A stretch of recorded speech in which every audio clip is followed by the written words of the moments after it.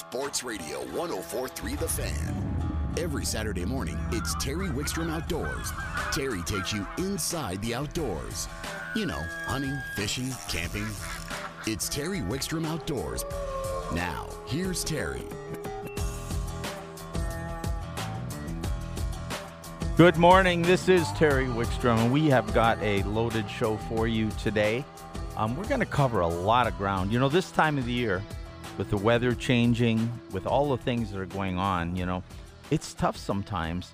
Do I pick up my conventional fishing rod? Do I take the boat out? Do I fish from shore? Because that's going to be getting better. Do I pick up my fly rod? There's some prime fly fishing going on right now. You pick up a shotgun. We got waterfowl coming up. We got pheasant season coming up. We're going to talk about both of those today. Or you pick up a rifle. You got antelope season or pronghorn season I believe starts today, and then next week is the first rifle season of the year. So there is just a ton of things to do, and we're going to cover almost all of them today at one point or another. We're going to cover some pheasant hunting. We're going to talk about some shooting. We're going to talk about some fishing. And then I'm going to talk specifically a little later on about the fall fishing that's going to take off with this weather change that's coming in. It's really sunny, beautiful out today, but this is going to trigger a fall bite. The snow that comes in Monday and the warming afterwards that could be just phenomenal. We'll cover all that and so much more later on. Let's go right to the phones now. And speaking of somebody who, he's not on to talk about it, but he could probably identify with this first cold front and that fall fishing bite. We've got Bob Hicks from Pheasants Forever on. Of course, he was a very avid and accomplished angler, too. So, Bob, you know, I know we're going to talk pheasant hunting, but this cold front's probably going to trigger that fall spoon bite. That's right. Well, I think you said I was so you've given up on me as a fisherman, it sounds like. No, I meant we're not having you on as for your fishing prowess. I'm just teasing. The only one that it was is me. You know, my wife, even when she says "dear husband," but she spells it Hasbeen. So I got to teach her. That's how I feel about my fishing days. Yeah. No, it definitely feels like fall with the big cool down, and it should turn these fish on. That's for sure. Well, you know, it's going to do a lot for a lot of things. We're going to talk about the fishing during more into the hour, but specifically, we got you on. You're with Pheasants Forever. You just got back from Washington, D.C., and there's some things going on. And during this segment, people need to pay attention. We're going to cover some things that are issues. We're going to cover some things that are concerning as far as what's going on with pheasants right now. But we're going to finish with some good news. So I don't want to be doom and gloom, but there certainly are things that people need to pay attention to. And I know the first thing you want to talk about with us, Bob, is that, you know, the CRP and the conservation program has been so important to the habitat for the birds. And just because of some inaction in Congress and some changes in laws, we've seen some of that going away, and it's having an impact. So what's happening there? Well, Terry, you know, in the last two farm bills, we've gone from 38 million acres of CRP nationwide to 32 to now 24. And the next farm bill will expire, you know, this coming spring, and you know, they'll start working on it here in the next few months. And, you know, it's really dire. You know, we can't afford to lose any more acres, and we can't afford for CRP to go away because, you know, we've lost over 500,000 acres of CRP just in Colorado in the last 2 or 3 years, because when landowners sign up in this program, it's a voluntary program. They don't have to sign up. And they get a small payment. They're not, you know, getting wealthy off this payment. It's, you know, enough to cover their taxes and maybe a little more, and then pays them not to farm this ground that's marginal ground or real sandy soils. And but if they, you know, and the contracts are usually 10 years, and when those contracts are up right now, there's no acres available, so they have to do something with them. So. Yeah, it's a critical time for eastern Colorado right now, and of course the other states, South Dakota, North Dakota, Kansas, Nebraska, they're all in the same shape we are. Now, Bob, you talked about, and what you're talking about is this land that's marginal farming is set aside, and they let habitat grow on it for wildlife. Pheasants in particular are noted for taking advantage of that. But even if you're not an upland game hunter, we can't afford to lose wildlife habitat. This affects not only, it affects white-tailed deer hunters and turkey hunters, and it affects quail hunters. It also affects bird watchers and people who love the butterflies that just came through our state this last year, and just people who just go around observe. It has a wide-ranging effect, doesn't it?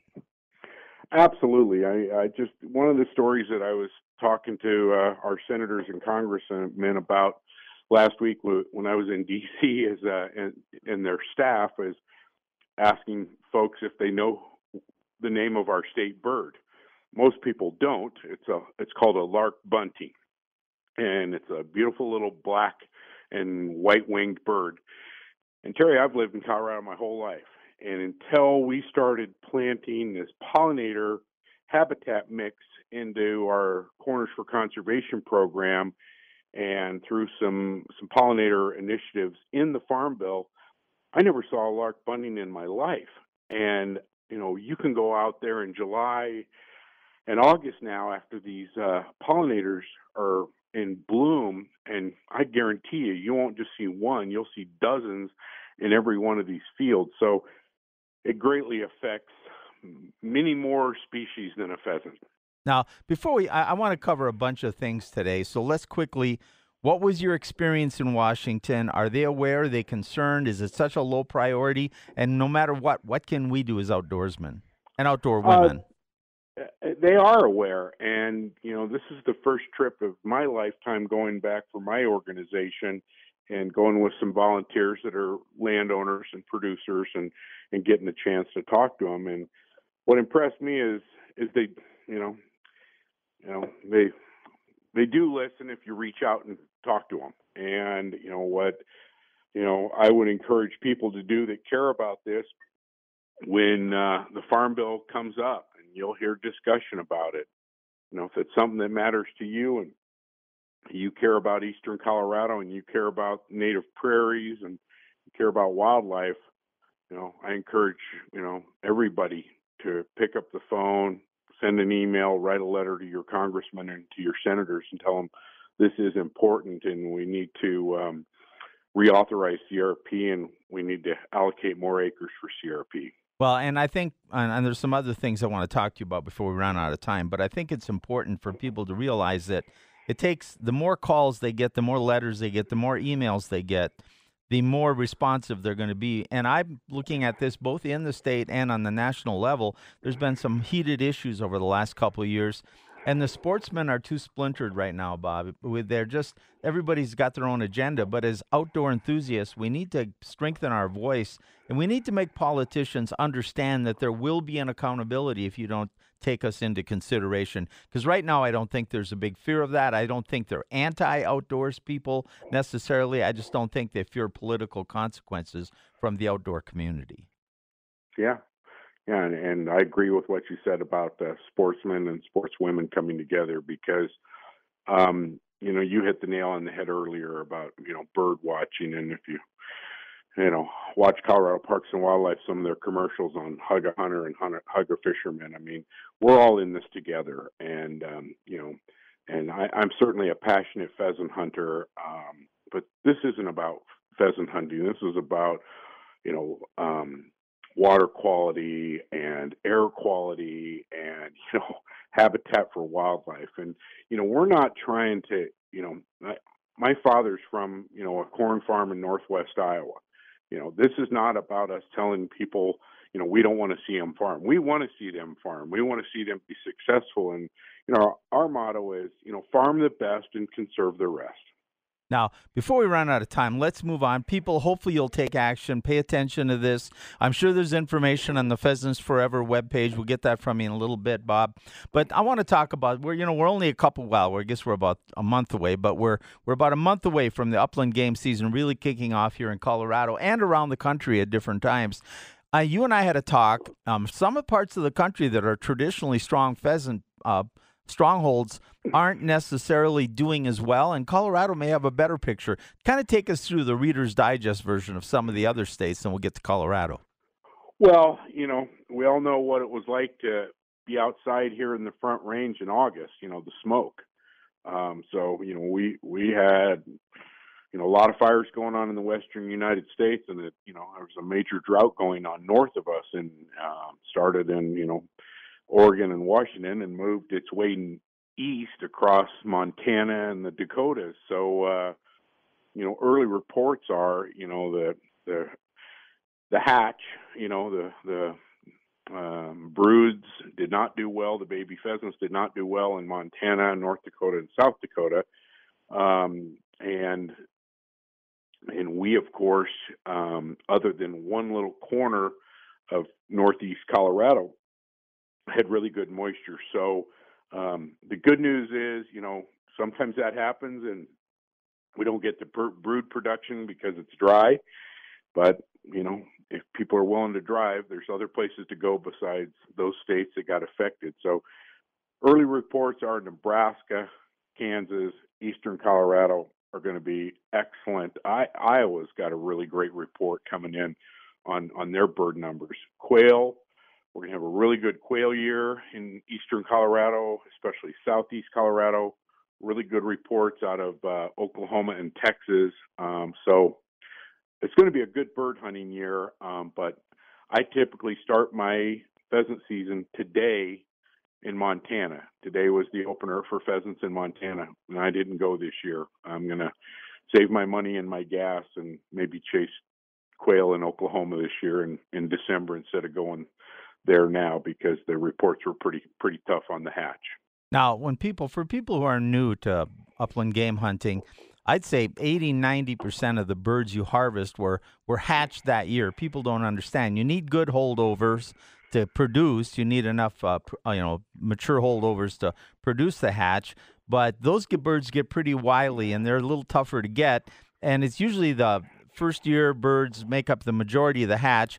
And if you talk to Ed Gorman and your biologist, Ed's from the Parks and Wildlife, they'll tell you that it's you need good habitat, which we talked about in the beginning. You have to have the habitat. You need some holdover birds, but then Mother Nature just has to line up. And if you went back about 5 years ago, Colorado had a couple banner years, and we had a couple down years. The last year or two, we've seen a real rebound. So Ed when I talked to him early in this year, said he was really optimistic that there was good holdover and still good habitat. It would depend on how the weather lined up during the hatch, and then as those birds were developing, and of course hailstorms. And from what you're telling me, it sounds like we've got every reason to be optimistic in Colorado. It's going to be a good year in eastern Colorado, Terry. It was a little dry in a few places, but we had a pretty dry winter, and then we got some really much needed moisture.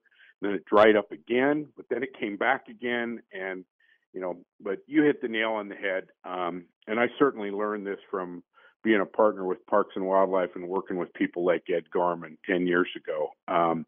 If we don't get,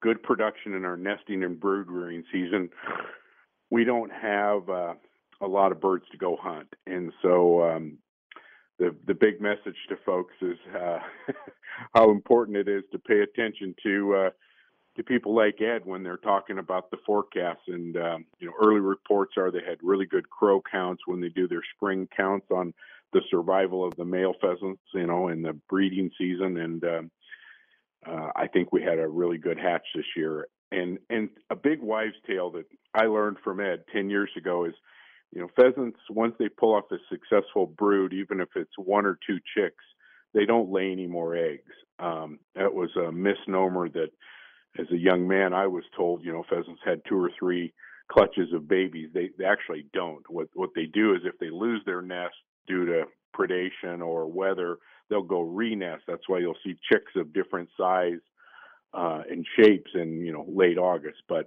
once they pull off a successful nest, that's it. So they had really good first success nesting rates, according to the folks on the ground that I'm talking to. Bob, we're over time, actually. So real quick, people want more information, the Pheasants Forever website.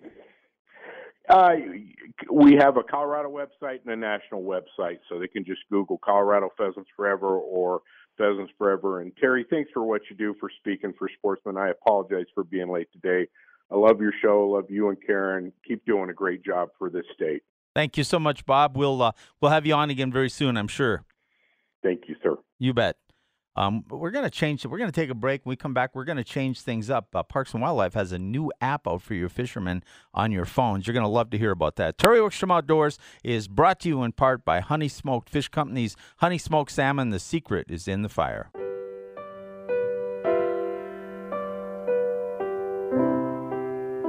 America's all-time number one band, the Eagles. Oh, I love their music.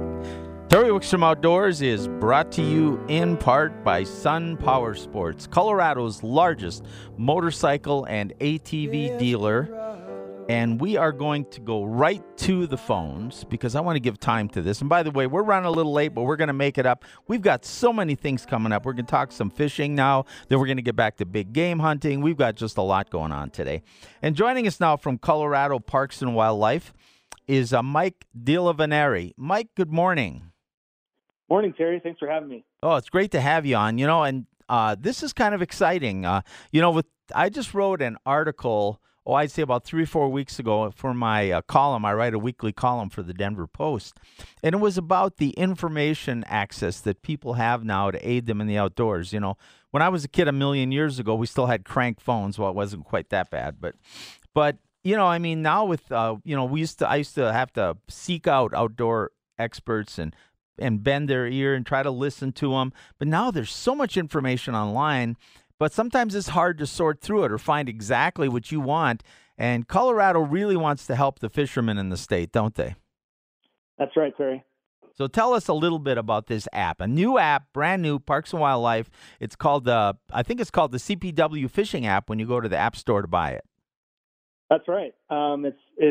We just launched it a couple weeks ago. We're really excited about it. And Terry, as you know, Colorado Parks and Wildlife's mission, we have, two big missions in terms of conservation, conserving our wildlife and our state parks and getting people outside. We're hoping this app can get anglers out, find new bodies of water to fish, and also be successful so that they have fun and get out fishing year to year. Really, the biggest thing of this app is that you're able to search from over 1,300 fishing location points across Colorado and see the species of fish that are found in that water, its popularity, if it's family friendly, the weather, you name it. There's so many things that you can find in this app to help you get out with, be it yourself or your family and have a great time fishing. Well, you're absolutely right. Now, when I get a lot of surveys done nationally and locally about why people do and don't participate in the outdoors, number one is a little bit of knowledge on how to get started, which you're going to get some of that in this app. And, of course, we try to get there's so much knowledge out there. But number two is access. And a lot of times lack of access doesn't mean access isn't available. It's that people don't understand it. I mean, there are so many, everybody knows about Pueblo Reservoir and about Chatfield Reservoir. Well, they may not know, and they might want to go to the app to get more information, but there are ponds and lakes throughout the metro area, throughout the state. There are lakes across the state. There are rivers that run through town, that run through the mountains, and people are never quite sure, is that someplace I can go or should go? This app's really going to help them with that, isn't it? That's right.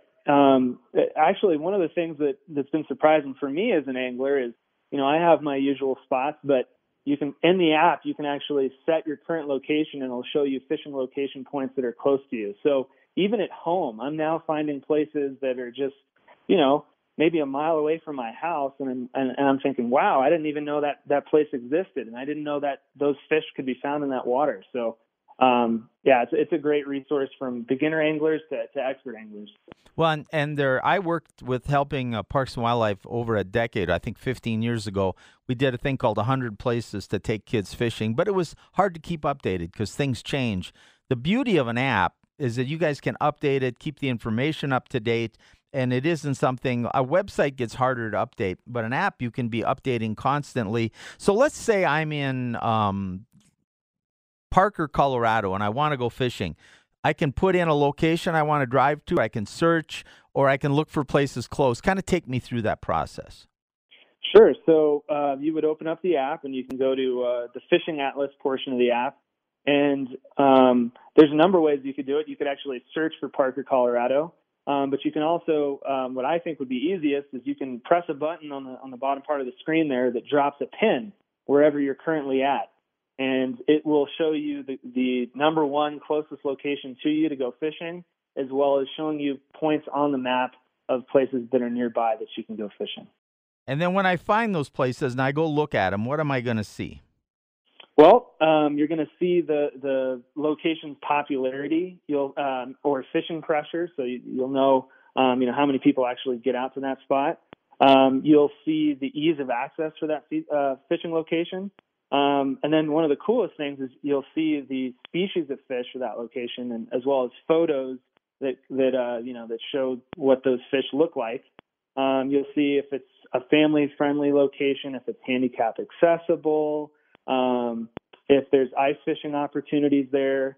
You can also check and see if there's special regulations for that body of water. You can see the current weather. If it's a river or stream, there are stream gauges that we're collecting the data on, and you can see that throughout the state. And then another really cool feature is you can see nearby campgrounds. So if you're wanting to make a trip of it, you can find places to go camping. Well, we're out of time right now, Mike, but the app sounds fantastic. I think people just need to go to either Android or Apple. It's in the App Store. It's just CPW Fishing. I've got it on my phone. It's easy to load. I've been playing with it. The one last thing, it does allow you to have a journal. And when you can do a journal, I wrote an article on this several weeks ago about how by keeping track of where I fished and what I used and what I caught, over the years I saw trends and places I could go. You can do that right in the app, right? That's right. Yeah, you can track all your fishing experiences, and it also will give you statistics as to how your year's been, how many days out on the water you've been, your average fish size, and the species of fish you've caught the most. It's really cool. And if you don't want to tell anybody, you don't have to show them. That's right. Yeah, you can keep it to yourself. All right, Mike. Thank you so much. Hopefully, a lot of people will take advantage of the app.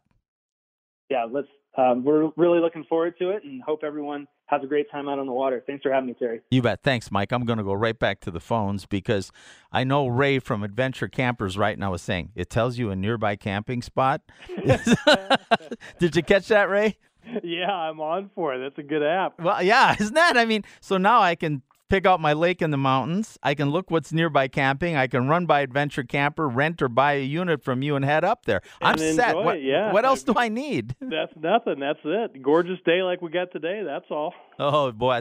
We're going to get a little weather first part of the week, but next weekend it's going to be 70 again. Well, we get a little weather just in time for first season, so hopefully it'll push some animals down lower for the guys going out first season, and that's a good way to start. So, well, we're actually going to cover that here in a few minutes. We've got a fellow on hold, a biologist from the Northwest. We're going to talk about that specifically, and he's patiently waiting, but I will get to him. So we're actually going to cover that, and that's a great point, too. We talk about the fishing app. There's ice fishing coming up. There's still a lot of fishing to do. But with hunting here, what a great time to get a camper from Adventure. Yeah, if people out there need a camper for first or second season, we've still got good availability. If they need a camper for first season, though, we do need to have them make a reservation by the end of the day on Tuesday. And if you're looking to buy a camper, great time of year. In addition to our already low prices, we've got a sale going from now through the end of November. Take $1,000 off our already low prices on Viking or Real-Lite trailers. And if you want a larger trailer, your Solaire or Sonoma, we can take $2,500 off. So it's a great time to get a good deal on a camper if somebody's out there shopping for a new one. Well, one thing I want to tell, too, a lot of hunters, we always talk about trucks, but a lot of them drive an SUV. You can pull a lot of your campers with a midsize SUV. Yeah, very easily. The Viking and Real-Lites are ultralight campers. They're less than 3,500 pounds. So even if you've got, a smaller capacity V6 SUV, if you've got a 3,500 pound towing capacity, you're good. We can help you out. So. All right, Ray, we got to run. Tell them how they find you. We're near Arapahoe Road and Jordan Road. If you want to come down, you can find us on the web at adventurecamper.com and 303-680-3670. We will talk to you next week, my friend. Thanks, Terry. Enjoy it. You bet. Terry Wickstrom Outdoors is brought to you in part by Sun Power Sports, Colorado's largest motorcycle and ATV dealer. Terry Wickstrom Outdoors is brought to you in part by Sportsman's Warehouse, America's premier outfitter. We're going to go right to the phones because I hope patiently waiting to give us a big game update has been Brad Petch. Good morning, Brad. Good morning, Terry. Sorry about the wait, but I thought that app that you guys come out for fishing really deserves some attention. What a Absolutely. That's just going to be, there's knowledge is so helpful in enjoying the outdoors. And that's, of course, where you're on. You're going to give us a big game update. But before we even get to that, the amount of resources on Parks and Wildlife's website for big game hunting is so phenomenal. I mean, the maps, the harvest statistics, there's just so much on that website. There is a lot of information on there for people to plan their hunts, for planning their fishing trips, like the apps you talked about here earlier this morning. Lots of information, including some information about what we anticipate for this coming hunting season's forecast. Well, even before we get to the numbers and the anticipation, I was watching the weather last night, and they said there's snow moving in Monday, and I was supposed to get good next weekend. You've had some snow, but even before we talk about the numbers and the quality of elk, it looks like it might be shaping up to a more normal season. It sure looks that way. The last 2 years we've had unseasonably mild conditions clear through the seasons. And last year particularly, we didn't see elk begin to move until late in the month of December. So we're excited to see this weather coming in. We had good snow across the northwest quarter of the state this last week. And much of that's melted out except on the north slopes and the shady spots. But that's going to get animals thinking about moving around a little bit more, about being in areas that are more typical for hunters to find them during the hunting seasons. Well, and hopefully that'll be the case. I don't harp on this too much, but I also have a mantra about scouting and being ready for hunting. And Nate Zielinski will join us at the top of the hour and probably talk more about where he's seeing the movement around this area right now. Mm-hmm. But part of the preparation, but also it's called hunting. There's a little work involved. And you and I have talked before. When you do go up to hunt, sometimes just getting off your ATV and getting out of your truck and being willing to move a little bit can get you into much better terrain to harvest an animal. That's sure been my experience, Terry. That those tools, the ATVs and the vehicles, are great tools for getting you to a hunting place. But I think a lot of folks make a mistake being too tied to those during the hunt itself. Getting off those vehicles, getting out where you can see, where you can hear, even a quarter mile off a trail or off a road can get you away from much of the hunting pressure and get you out to where animals are much more likely to be found.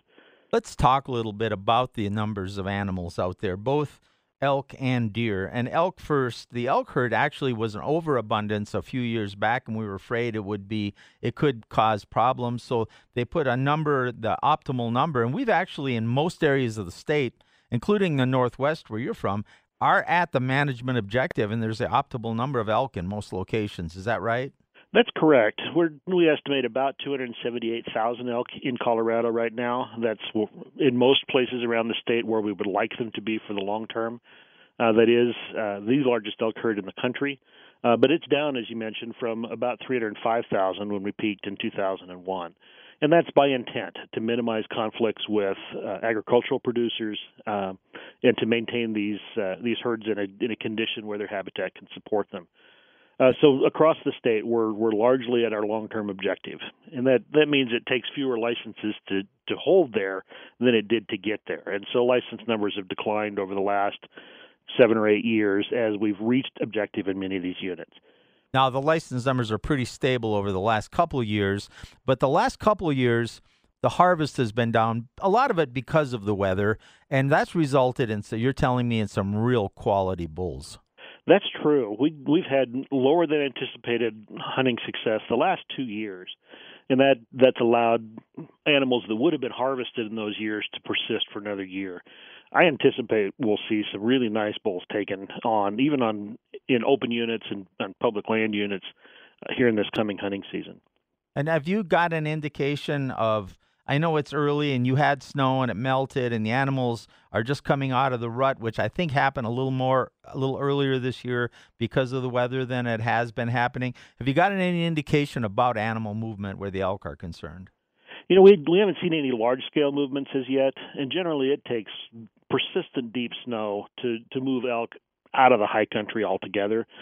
But the weather we've had certainly has put them on notice that fall's here, and I think will make them much more locally available. More significant local movements as they deal with those weather events. We won't see elk push clear out of the mountains or off the forests until we get better snow here later on in the fall. But it's certainly a better prelude to the season than we've had either of the last 2 years. Let's take a couple of minutes and switch gears now and go look at mule deer. Mule deer, on the other hand, there are some pockets of really good population and some pockets it's been difficult to get up to the optimal numbers. And we hear rumors about what the population is. How do you feel about our current mule deer population, and what's it like in your area? In the Northwest here, and really across the West Slope, we have a number of mule deer herds that are not performing like we would like them to. We have many herds that are below our long-term objectives for the number of deer. Statewide, we're down to about 419,000 deer. We peaked in 2005 at about 600,000, and so we're substantially below where we would like to be in the long term. The paradoxical part of that, let me back up. We're through the West Slope mule deer strategy. We're trying to take some concerted actions to begin to bring some of those deer herds around, and several are really responding. And that's not the case everywhere. We have some herds that have been in good shape all along. Middle Park in the Northwest region comes to mind. The paradoxical part with deer management here on the West Slope is while deer numbers are not what we would expect or would like them to be, the quality and the proportion of bucks in those populations is quite high.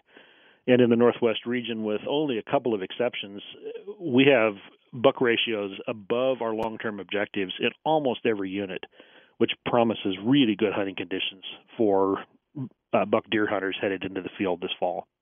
You're not telling me anything to discourage me here. It sounds like obviously the weather has to fall in place, the hunter has to put in the time and understand what it takes and work hard at it. But it sounds like if you've done your preparation and you've worked hard, that your opportunities for a nice buck or bull this year could be as good as any of the last few years. That's sure what it looks like to us. We're really anticipating this hunting season and hoping for a good harvest and for hunters to bring home a lot of quality animals and have really good experiences this fall.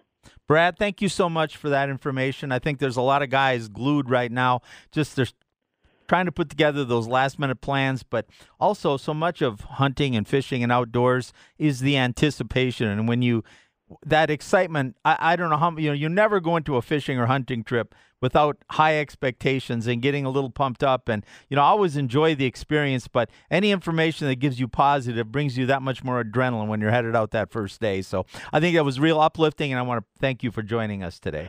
You bet, Terry. Thank you so much. Thanks for all you do for Colorado Sportsman. All right. Thanks, Brad. That's Brad Petch from Colorado Parks and Wildlife. Terry Wickstrom Outdoors is brought to you in part by Sportsman's Warehouse, America's premier outfitter.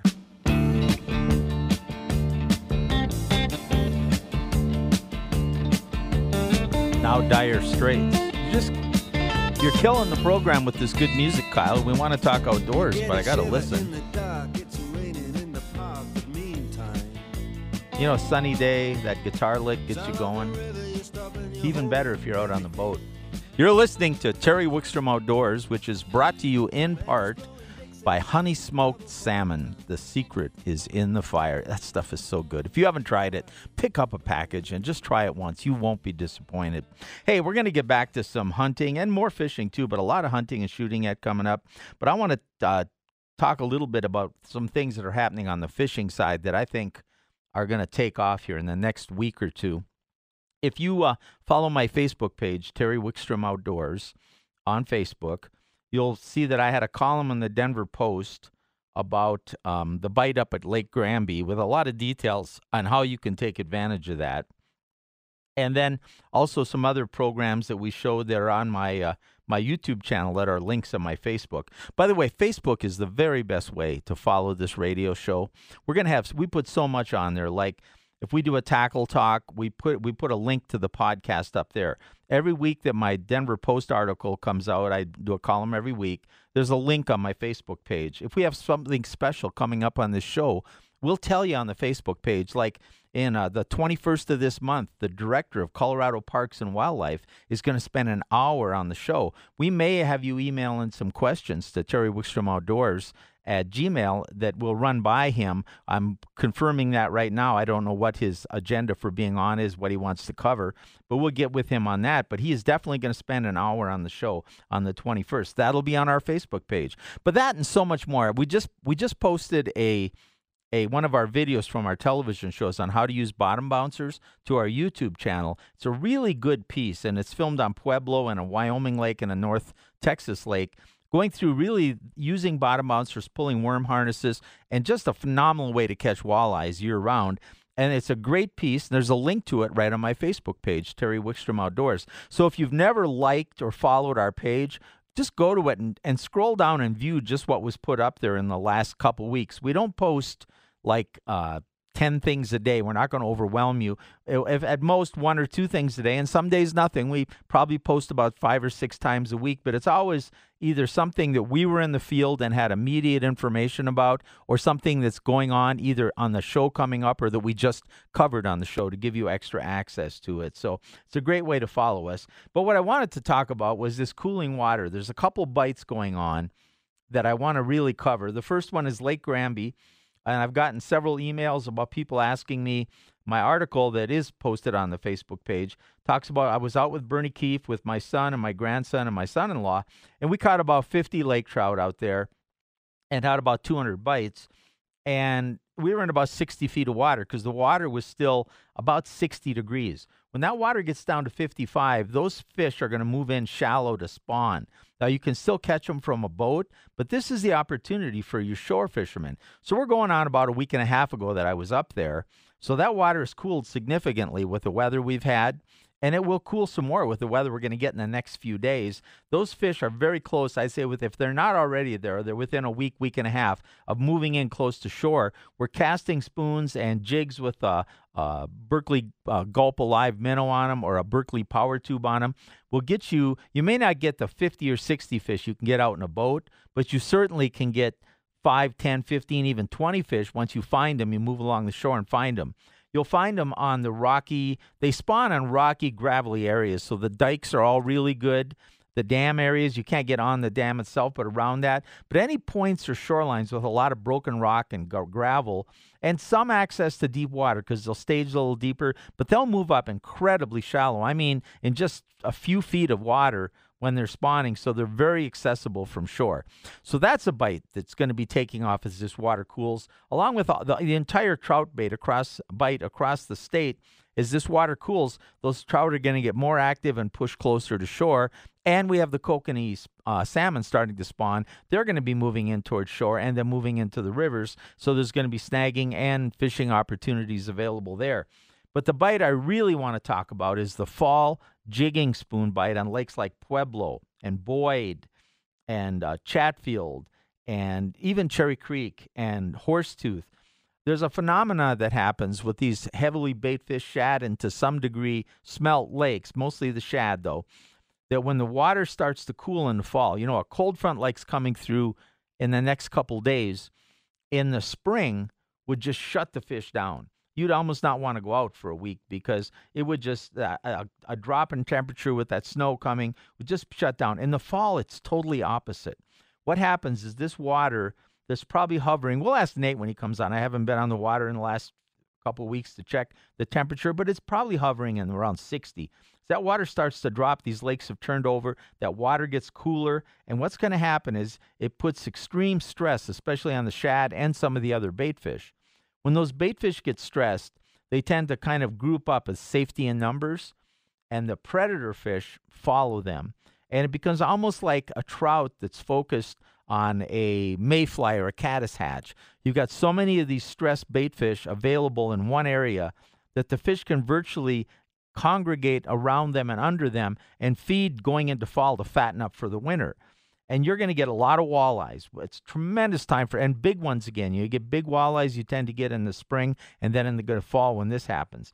But you're also going to get some crappies if they're in there, some smallmouth bass if they're in there. catfish, state record catfish. Charlie Black caught the state record blue, which was 30-some inches long, I think around 25 pounds, at Pueblo while he was doing this for walleyes. Now, I wrote chapters for In Fisherman's Critical Concept books on walleye fishing, and Tom Bruno and I actually did the research for one of those chapters right on Pueblo Reservoir using jigging spoons, and at the time I was using a long, slender, heavy spoon called the Flea Fly. There's a number of jigging spoons out there. A lot of guys have gone to not only jigging spoons, but blade baits, which are fished a little different. You can fish them kind of a combination of not only vertically, but kind of horizontally and vertically.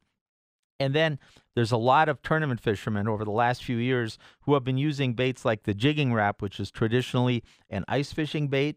They've been using those to catch a lot of walleyes in this spoon bait, fishing them at the same time. So those are three baits. By the way, if you go to the Denver Post and Google my name, Wickstrom, and you can go down to an article I wrote about this time. Well, it was a little later than this last year when Charlie caught that catfish, and I go through a better explanation on how to approach this and what to do.